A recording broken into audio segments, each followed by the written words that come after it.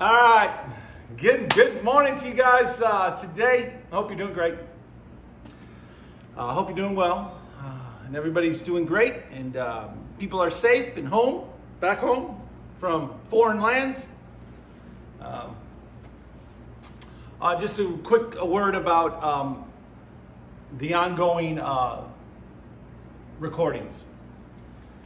I have decided that I will continue to do these because I know there's some people out there, a handful of people out there who are benefiting from this, and I appreciate that. And I'm glad that I can speak into some people's lives through recording. And if that's encouraging you and helpful for you, that's always a good thing.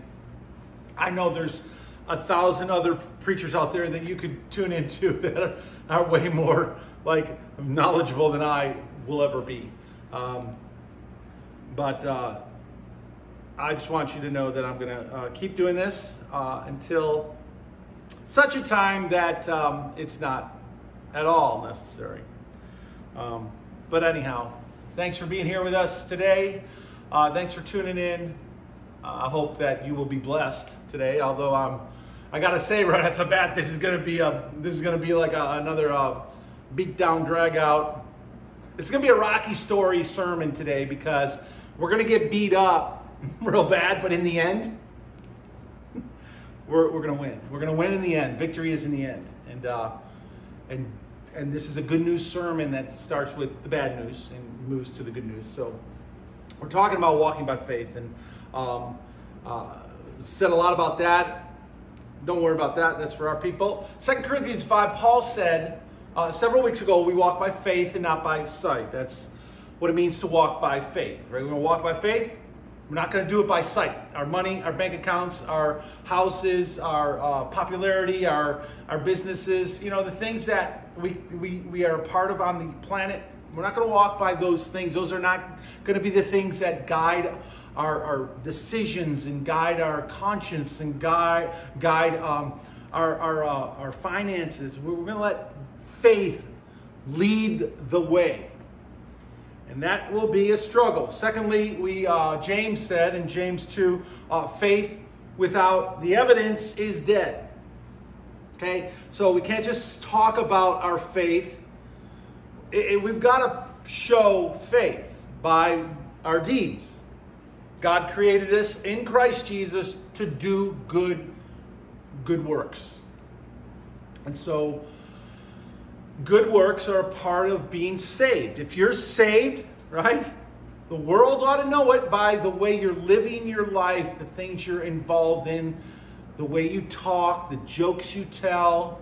There ought to be evidence, like godly evidence, that faith lives here. And James is very clear about the action part of faith. Paul is very clear about the grace part of faith, which we're going to see a little bit more of today. And last week we jumped into Galatians. Galatians chapter 2 is where we're going to be.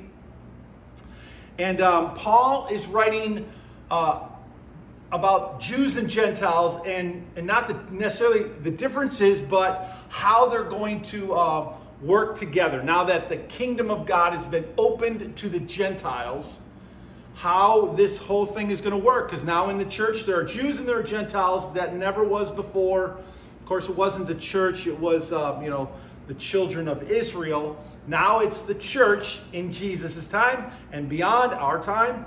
And now it's everyone is welcome to come in and work together.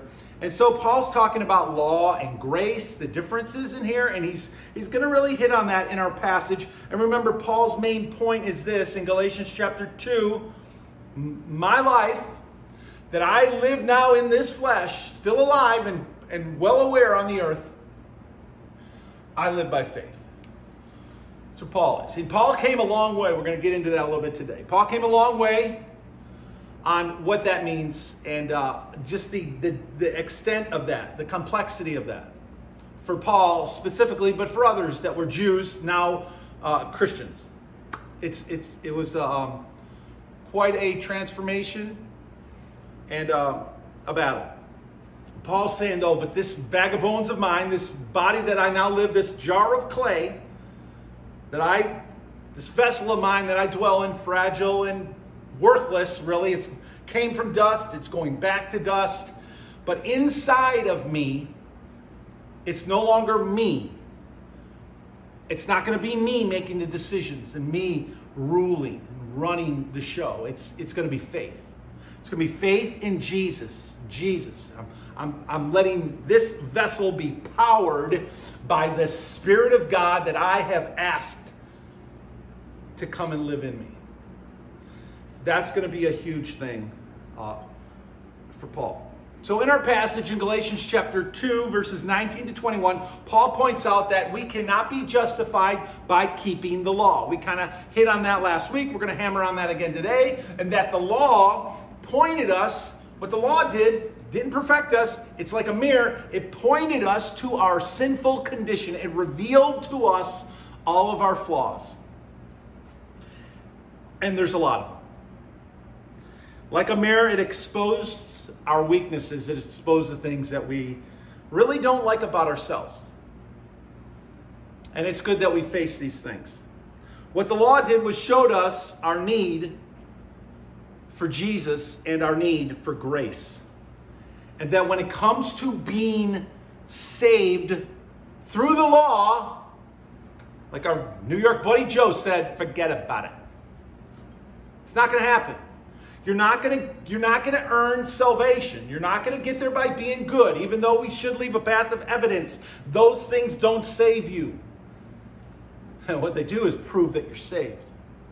And that's the difference. We're not doing those things to be saved. We're doing those things because we are saved. Because we want other people to see God and His grace through me.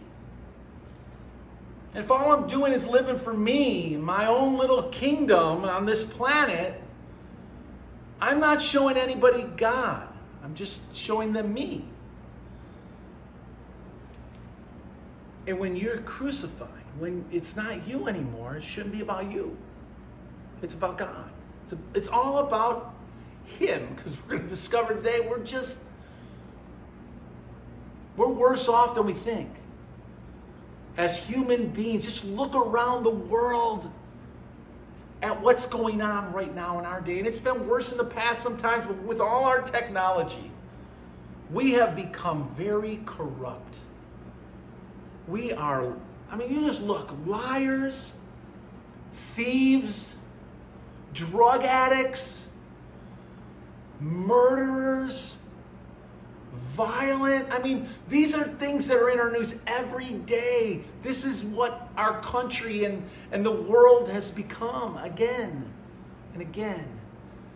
We're in trouble.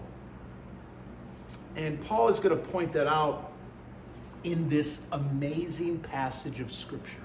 19 to 21, but we're going to just focus on 20 today because we focused on 19 and 21 last week. You can go back and watch that if you didn't see it. These two sermons are part one. This is part two. I have been crucified with Christ, Paul's going to say. I've been crucified with Christ. That is going to be an amazing statement. I hope that this is the theme of our life. Every decision we make, I've been crucified with Christ. We remember this, that I've been crucified with Jesus. It's not me anymore. It's Him. And I'm going to represent Jesus to the very best of my ability. Like, there's not going to be any gray. I got to remove the gray. It's one thing to remove the dark, okay? Right? We got light of God and we got the darkness of evil, and we can see those and we know, okay, these are things that got to go in my life. I don't want to be a part of this anymore. I want to live in the light. But in the middle there's a lot of gray. And as we grow up in our faith, we get rid of the dark. That's easy. But then the gray things, everybody laughs at and everybody thinks it's kind of cool and fun. The gray has got to go as well, to where we are living according to the light. Not better than anyone else, but just living according to the things of God. Living by the truth. Not beating people over the head with the truth, but simply living by it ourselves. Leaving that evidence of glory and God's grace in my life. And I do it because I understand who I am in Jesus. My identity is completely wrapped up in Christ. like Super Bowl rings. All right, nice job, Tom. Nice job, whoever. NBA championships, good job, Michael and LeBron and whoever else. But you know what? Those things are going to get you absolutely nowhere in eternity. God's not impressed with our rings and our trophies and our money. He's not impressed with it. All that matters, I have been crucified with Christ. So all that matters is my connection to Jesus and to the things of God from here on out. The rest of this stuff is going to perish. It's all going to burn and be buried. All that's going to matter is you and God. Paul says, I've been crucified with Christ, and I no longer live. That's a powerful statement. If you can honestly say that about you, that every day I've been crucified with Christ, it's no longer I who live, you are moving in the right direction. Christ lives in me. That's it. All that I am is what God brings in here and does through here.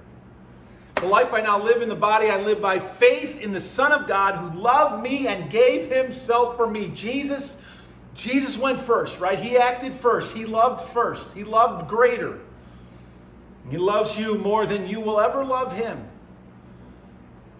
He loves you more than anyone will ever love you. And so, you want to walk by faith. That's what we're talking about, walking by faith. You want to walk by faith. Do you really want to walk by faith? And where we left off last week was there's a two-step process that Paul gives us in these verses. Especially in this verse, it's a two-step process, and it involves a cross and it involves a resurrection. Those are the two things we left off with last week. To walk by faith, the process that Paul gives us in this passage, walking by faith begins with a cross and a resurrection. That will be our theme for today. But allow me to set the stage for you. And I want to set it with a nice little poem that you are all very familiar with. This guy. Humpty Dumpty sat on a wall. Say it with me. Humpty Dumpty had a great fall. All the king's horses and all the king's men couldn't put Humpty together again. Bummer for Humpty Dumpty, isn't it? I mean, it's a real bummer. He's just like chilling on the wall, and a wind comes by or somebody and gives him a little nudge, and boom, off the wall he goes, hits the bottom, takes a tumble, and now Humpty Dumpty is in pieces, and no one is able to put him back together. Believe it or not, this is what Paul's talking about. And I hope I can show you that today. And I also want to remind you of a passage of scripture that says this in Psalms 30. Weeping may tarry for the night, but joy comes in the morning. We've shared this verse before. But what a great promise. We just studied through the book of Psalms last Wednesday night. The whole book, 150 chapters. I led the study. And we covered 150 chapters in an hour. But this is kind of the theme of Psalms. There's a lot of lamenting in Psalms, a lot of crying out to God. God, why? Why the evil? Why the injustice? Why? But then there's the praise, the God who always was and always is and always will be. He will keep his promises, and in the end, he will rule, and all those who are hanging on to him will survive and be brought into life.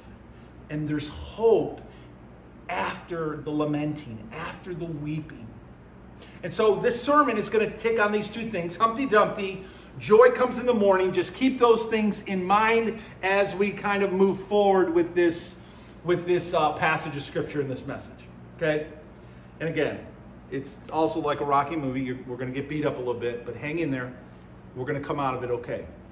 So I hope you're ready. We're going to go deep and we're going to go fast, kind of like this roller coaster ride. We're going to go, it's going to be nuts. It's going to be hairy. It's going to be crazy. It might even get a little long, and I apologize for that. No, I don't. But it's important that we really grab onto this if we're going to walk by faith truly. If you're just looking for another sermon, you could probably tune in somewhere else and get one.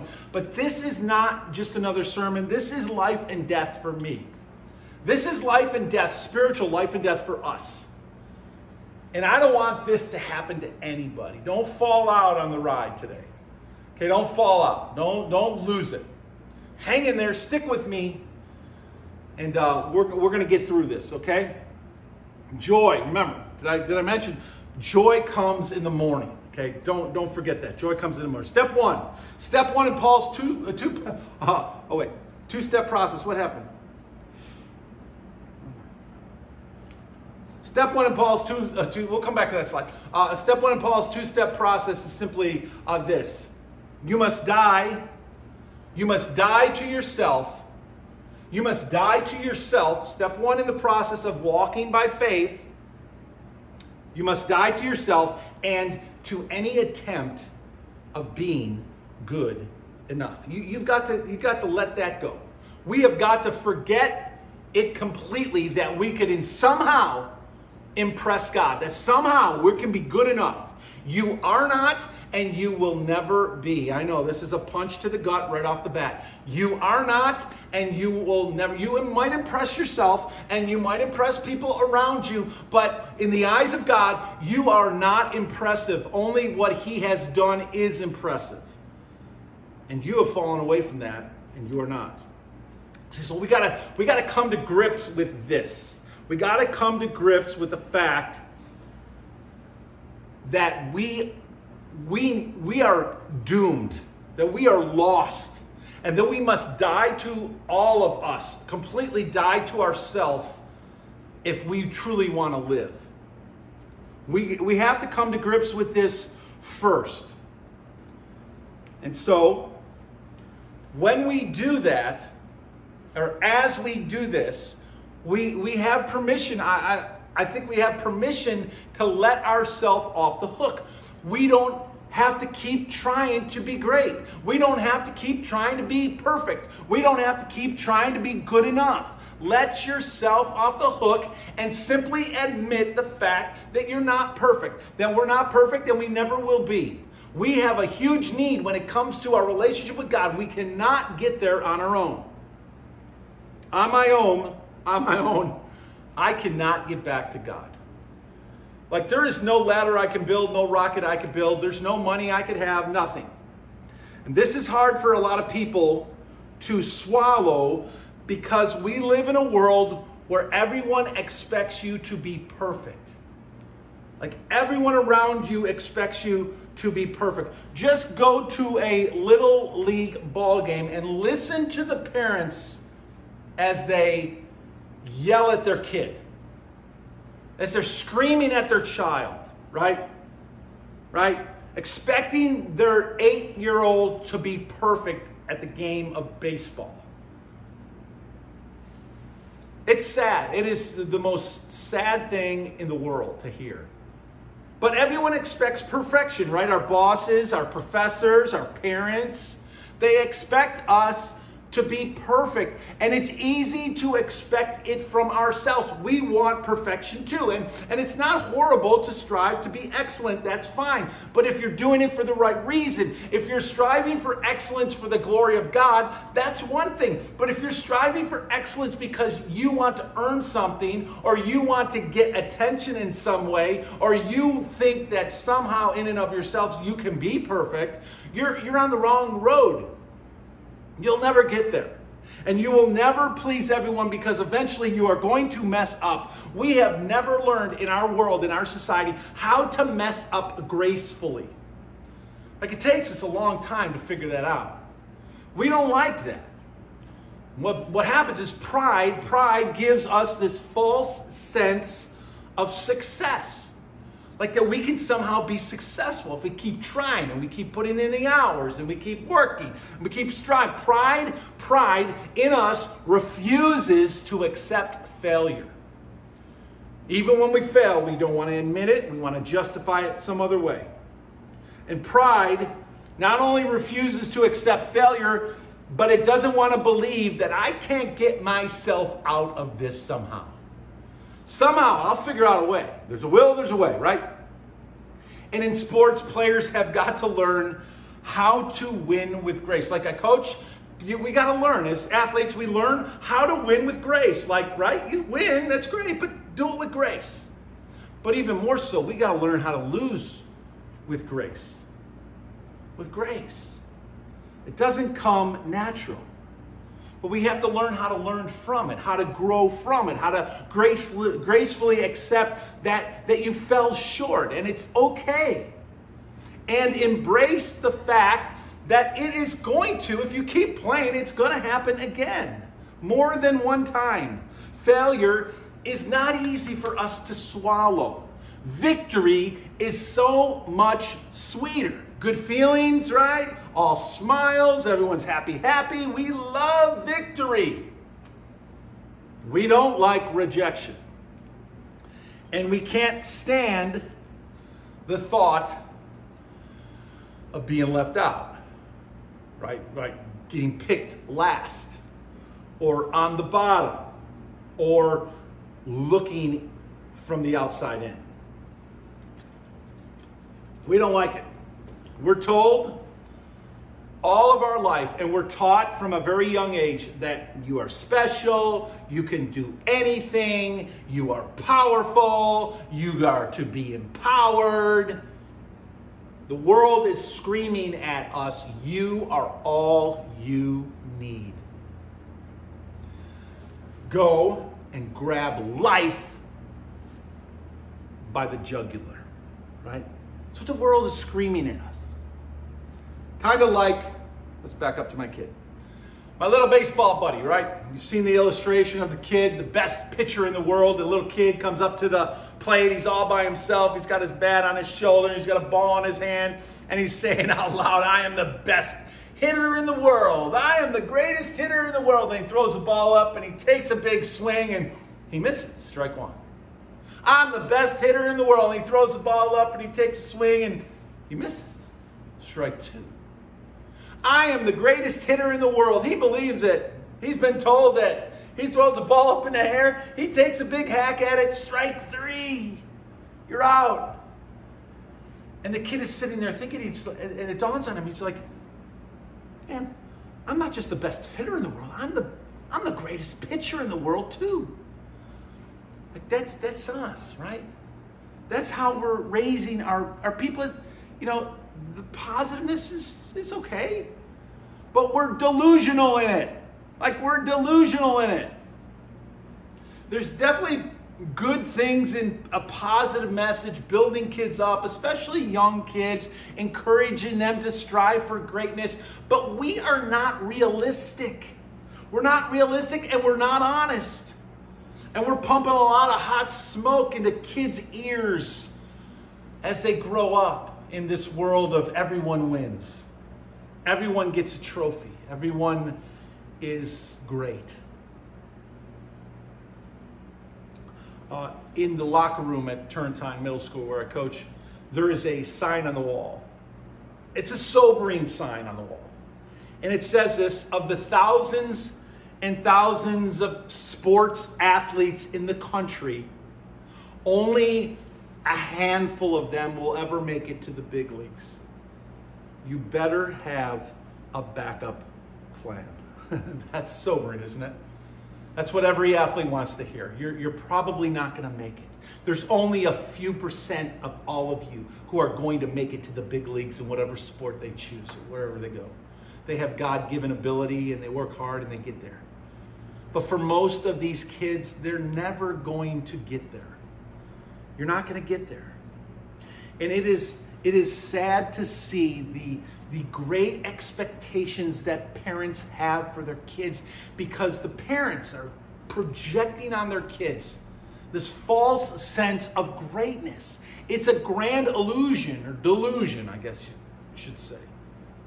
When it comes to our relationship to God, the Bible, the scripture tells us a little different story. The Bible speaks the truth, right? The Bible speaks the truth when it comes to our position with God. You see, there is no walking by faith. There is no entry into the kingdom of God if we first don't come to grips with our true and honest standing with God. You can't walk by faith if you don't start here. You can't live a life for the Lord if you don't first understand the very foundational truth of who you are and your relationship with God. We can't. And that's exactly what Paul is talking about, because here's the truth that Paul is trying to share. Sin has separated you from God. All of mankind is separated from God. Isaiah wrote in 59, he said, your iniquities, your wrongdoings have separated you from your God, and your sins have hidden his face from you, so that he will not hear. You hear that? That's the sobering truth of our sin and our position with God. His face is hidden from us. He can't look at us because he can't look at sin. He can't be in the presence of sin. And we are separated from God because of our sin. Ezekiel said the soul that sins will die. The soul that sins will die. See, we must always, humbly, gratefully, respectfully, and desperately remember this truth all through life. Not to shame us, not to put us down, but to simply accept the fact that we have failed when it comes to living for God, or pleasing for God, or obeying God, or being right with God. We have missed it, and we are separated from God. We must remember this truth every day of our life. Where we have come from and where we are today, and it's all because of God. It's all because of his love for us. And the minute we start puffing up our chest or thinking in our head that we somehow have earned this, or we are God's blessing to the world, we have swallowed this huge chunk of pride again. That's why every day we have to wake up and remember, God, thank you for your grace. I'm a sinner, saved by grace. It's like the AAA, I'm an alcoholic. That's how they start every time. I'm an alcoholic. This is what I was. This is where I came from. But I'm better now. I'm working on being better. That's completely our stance. I am a sinner, saved by grace. That's it. In and of myself, I am nothing. I am doomed. I'm headed for hell. All of me. There's nothing good in me. It's only him in me that makes anything decent at all. Psalm says, you are my God. Apart from you, I have no good thing. Apart from you, God, there's nothing good in me. Ecclesiastes says, all came from dust, and all will return to dust. Job said, though he slay me, yet will I trust him. And Jesus said in John 15, I am the vine, you're the branches. Apart from me, you can do nothing. Apart from Jesus, you can do nothing. See, this is a wake-up call. It really is. To the human race and to the human ego, this is a crushing blow. A crushing blow that we brought on ourselves. Our sin is the crushing blow, not Adam's, not our parents', not anyone else's, our personal sin. My own personal responsibility. I have offended God. I have sinned against God. I have done things that I should not have done. I have lived in ways that I should not have lived. I am a sinner saved by the grace of God. That is truly who I am. And separation from God is the result of my sin, your sin, our sin. We are utterly lost, desperately cut off, and there isn't a thing that we can do in and of ourselves. Humpty cannot put himself back together. The king's horses and horsemen cannot put him back together. There is no amount of gold that can make us right with God. There is no intelligence or education that can earn your promotion into glory. And Elon might be able to build a rocket to the moon, but he will never, ever space travel to the pearly gates. Ever. We can't be clever enough. Our first step in the process of Paul's is simply this: embrace your position. Embrace who you are before Jesus, before Christ, BC. Embrace who you are as a person, as a man, as a woman. Embrace it. Embrace your wreckage. Face your brokenness. Face your desperation. This is your ground zero. It really is. We are all a mess in the sight of God. Don't let anyone fool you into thinking you're not. Don't let anyone puff smoke into your ears and other places to tell you that you are something when we're not. The world has lied to us. It's been lying to us for a long time.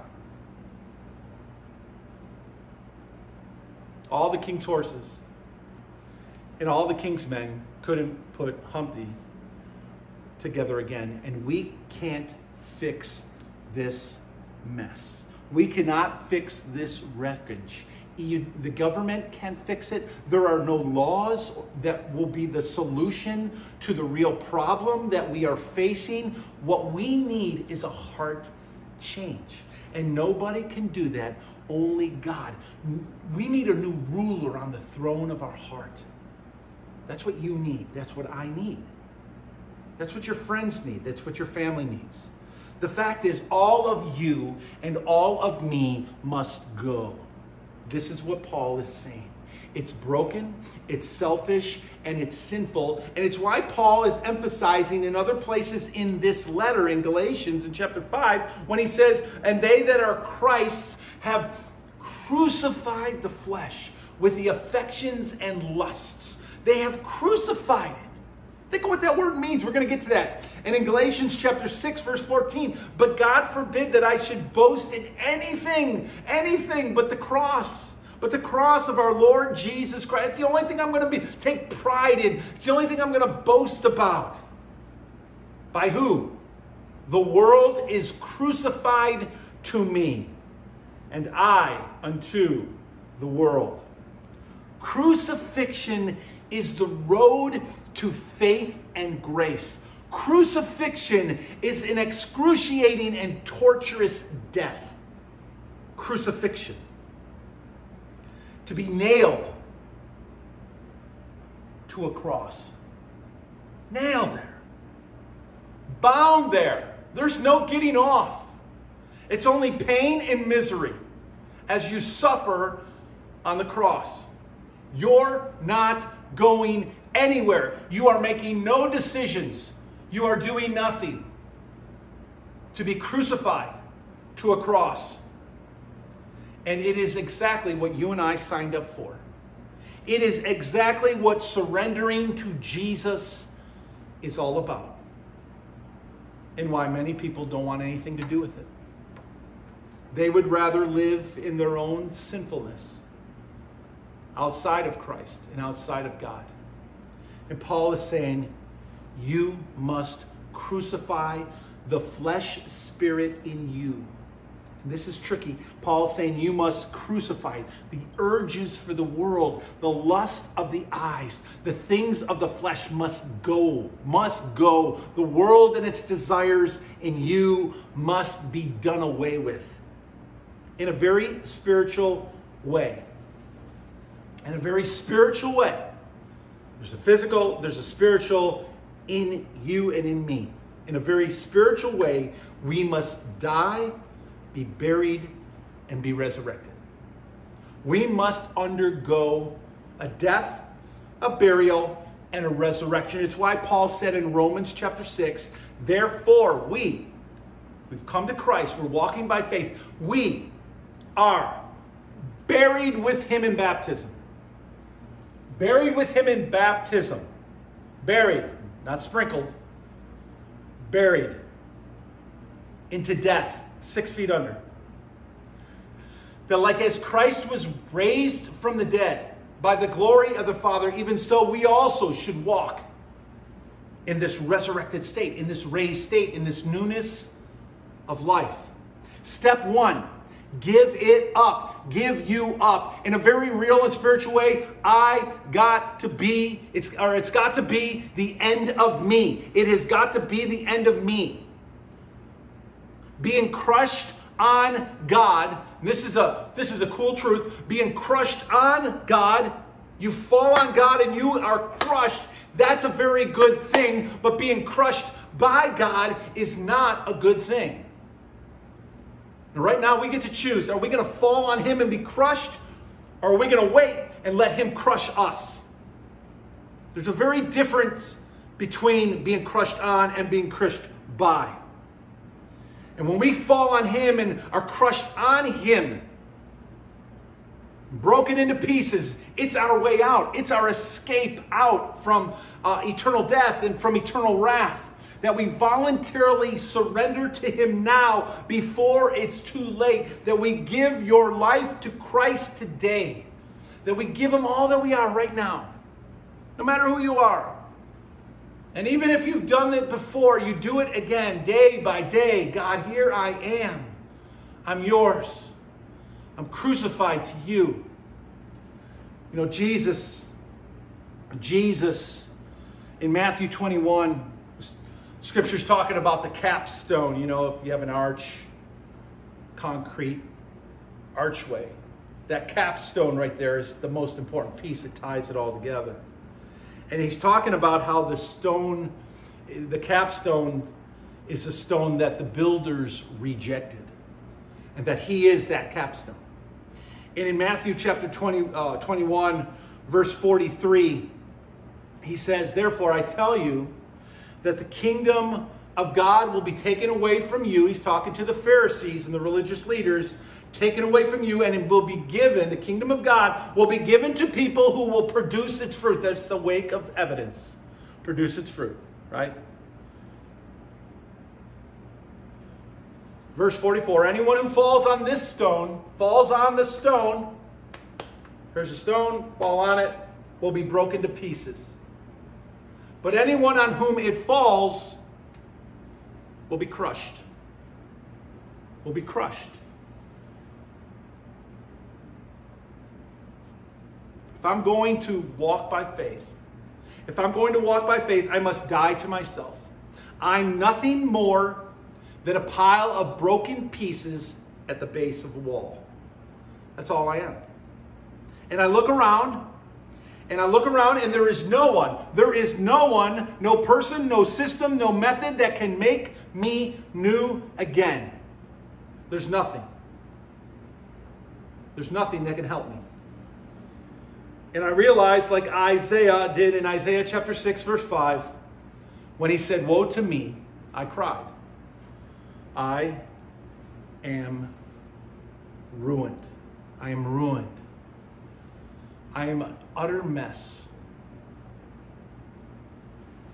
If we don't first come to grips with the fact that we are ruined when it comes to our relationship. Yeah, I might have talent. I might have some skill to do some things on this planet. I might be able to make money. I could probably go out and do whatever. But if I don't understand, first of all, when it comes to my relationship with the creator of the universe, if I don't come to grips with the fact that I am ruined, utterly ruined, that my ground zero is a mess, and that I need a new king on my throne, if I don't come to grips with that, there's no going forward with God. You don't go on your own. You are completely broken at his foot. And he is the only one that can put you back together. And we admit that. That's step one. Step two is a little simpler. Step two is this. I must be made new in Christ. I must die to myself and I must be made new. I die to myself and I'm made new again in Christ. That's joy comes in the morning, right? That's what it is. Our only hope. We are invited to come to Christ and let him dwell in us. The offer to come to Jesus is available and open to every person, every race, every tribe, every nation. Anybody in the planet is welcome to come to Christ. And all who are invited to come to Christ are required to RSVP. We all know what that is, right? We have to let them know we're coming. Right? That's what RSV, but we would let them know, hey, I want what you're offering me. You have given me this free gift of grace that I can be made new in Christ because I am ruined. And I need that, and I want that, and I'm going to invite that to come into my life and be a part of who I am. You must come to Jesus, and you must obey him, and we must do it on his terms, not our terms. His terms and his terms only, which we learn about in the scriptures. And Paul's talking about, James talked about, and we read about in 1 Corinthians, or 2 Corinthians. Paul said, it is no longer I who live, but Christ lives in me. It's no longer I who lives, but Christ now lives in me. How does Christ come to live in us? Well, let me refer to step one. I realize who I am and I accept that in God, that I am ruined and that I need to die to myself. Step one. I need to be buried with Christ. I need to be buried with him in baptism. I need to undergo a spiritual death, a conscious decision of my will, not a little infant's, but my will as an adult. That I understand that I have sinned against God and I need to decide that I need Jesus in my life. And I'm going to give him all that I am, everything. And then I am raised with Jesus in life, in newness of life. The Bible calls this being born again, where Christ now comes and begins to be formed in me. And we become a new creation in Jesus. A new creation in Christ. Paul says, this life that I now live in the flesh, it ain't me. I live by faith in the Son of God who loved me and gave himself for me. I live by faith now, not by me now. By faith. It's no longer me. It's Christ living in me. I'm living completely, wholeheartedly, 100% by faith in Christ, surrendered to Jesus. And this is the tricky part, and yet very present. Surrendered to Jesus, and yet very present. A dead sacrifice is dead. Can't get up and move, can't go anywhere. But a living sacrifice has options, has choices, has a will. When we surrender ourselves to him, we are giving him charge. And at the same time, we are right here. A living sacrifice to God. My will surrendered to his. My eyes on him and not the world anymore. My allegiance is to his truth and not my way or anyone else's way. My life is laid down and his life is now alive in me. Fully aware that a living sacrifice wants to climb off the altar. And my flesh in me wants to get back up and take control again. That flesh wants to rise up. And at every turn wants to grab hold of those reins again. And I recognize that my second chance to choose to do God's will and to come back into the presence of God, that he's giving me a second chance. Sin was my first and I blew it. Now Jesus is coming. I have a second chance to surrender my will to him, to be born again in him. And I give myself to the one who loved me and gave himself for me first. Because God always goes first. He always acts first. Where once and for all, I use my free will that God gave me, my own free will, and I choose him. God would have it no other way. God is not interested in you being forced to love him. God is not interested in you being forced to do his will. This is the whole reason for the tree in the garden. If there's no option, then you're being made to do it. Option means free will. See, God doesn't want us to be robots or puppets that are programmed to do his will. He wants us to choose his will. He wants us to be fully aware, fully in control of us, and then at the same time, fully determined to let him be Lord of my life. Every day, I am going to will that Jesus is in control. Every day I wake up, I could let the flesh take over, or I could say, nope, I am living for God. And every day, God wants me to choose Him every day to return in some way. In this way, that it's my will choosing God, that we somehow in some little way return to that relationship that God wanted to have with us in the Garden of Eden, where we live together, dwell together, move together, and we choose Him, even though the choice of evil is right there all the time. To walk by faith, a transformation must take place in me. A shift has got to be made from a life in the flesh, the world influencing me, the world trying to press me into its mold and listen to its voices, to a life of Christ in me, where He is rewiring me to think and act like Him, where He is welcome to come and make His home in me, where my will is completely surrendered over to His, where He is allowed to be Lord and Savior of all of me, every second, every minute, every hour, every day. A choice to keep Him on the throne of my heart, my life, 24/7. Jesus said, if any man will come to me, if any man comes after me, let him deny himself, like totally crucify yourself. Take up his cross daily. Look at that word right there. Daily, and follow me. Daily. If anyone would come after me, deny yourself. You can't live for you no more. This is about Him. You want to follow Jesus? You want to walk by faith? You had better deny yourself, take up your cross, leave a wake of evidence that He is now in you, and follow Him every day. It's a decision of your will every day. One day we will trade this corpse, this body of death in for a resurrected body. And every day, until then, I will surrender to do His will. My will is to let Him have His will in me. And this is where I live by faith and not by sight. This is where my faith, that I walk in this faith, leaves a path of evidence for the world to see and glorify God. It's God. It's God in me, not me in me. It's God in me. And this is where the life I live in this flesh, I live by faith in Jesus, the Son of God, who loved me and gave Himself up for me. This is where your walk of faith has got to begin. Yours, mine, every person on the planet. Because the fact of the matter is, we are messed up.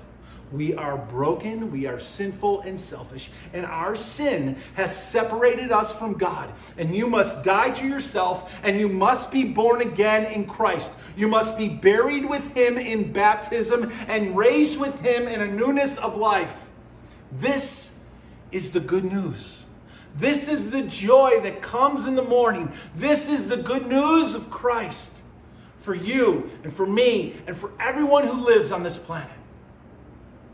Where only God can put you back together again. Only King Jesus can put you back together again. And where weeping is turned to joy. God bless you. Let's decide to honor God in whatever step He's leading in our hearts. Whatever it is He's leading you to do, whatever He's calling you to run away from and leave behind and move toward, just do it. Just honor God. Be among the millions of people who have said, I am going to leave it all behind and go. I'm going to go and jump in whatever God wants to do in my life. I pray that you will do it, whatever it is. God bless you guys. Have a great day. I'll see you next week.